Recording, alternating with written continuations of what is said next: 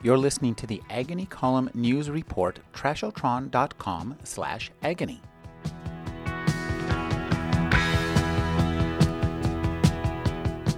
Karen Kondasian's novel, The Whip, tells the true story of a woman, Charlotte Parkhurst, who lived most of her life in the Old West as a man. Under the name of Charlie Parkhurst, she became a renowned stagecoach driver, called a whip, for Wells Fargo. Only when she died was her true identity and sex revealed. She tried to take this all in, that the woman in her had died in anguish, and a vengeful man had been born in her place, apparently brooked no notice of the universe. Nor had the universe even blinked in the absorption into itself of her tragedy. It was astonishing to her that the sun had re-risen and shone down on them all in the same way as always before. Kondasian's decision to write about Parkhurst was occasioned not by the events in Parkhurst's life, but by those in her own. I remember reading an article about wild women of the West, and there was a little piece of Charlie Parkhurst in it.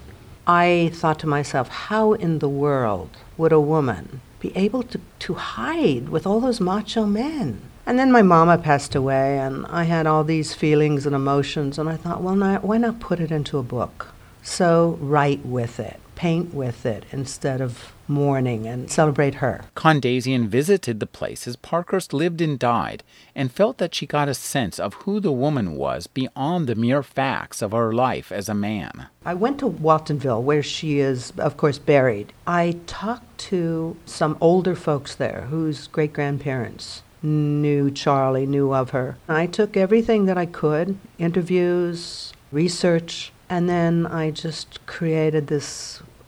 It's very strange, but there were times, writers all say this, once in a while it feels like you're channeling.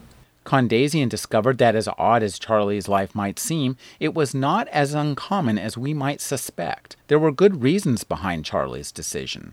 During that period of time, a lot of women put on breeches.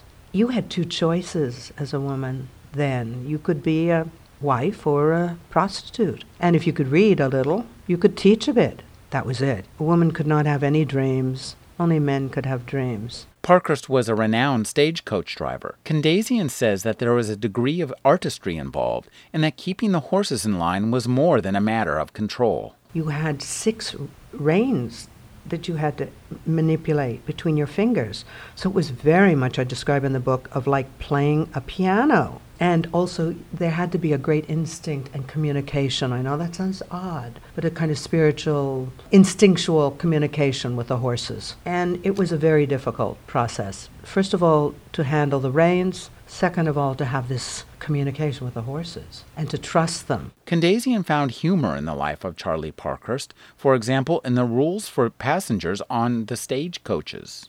Abstinence from liquor is requested, but if you must drink, share the bottle. To do otherwise makes you appear selfish and unneighborly. If ladies are present, gentlemen are urged to forego smoking cigars and pipes, as the odor of same is repugnant to the gentle sex. Chewing tobacco is permitted, but spit with the wind, not against it. Expect annoyance, discomfort, and some hardships. If you are disappointed, thank heavens.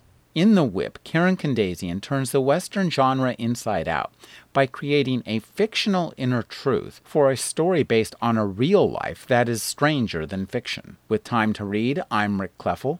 Find out more at agonycolumn.com.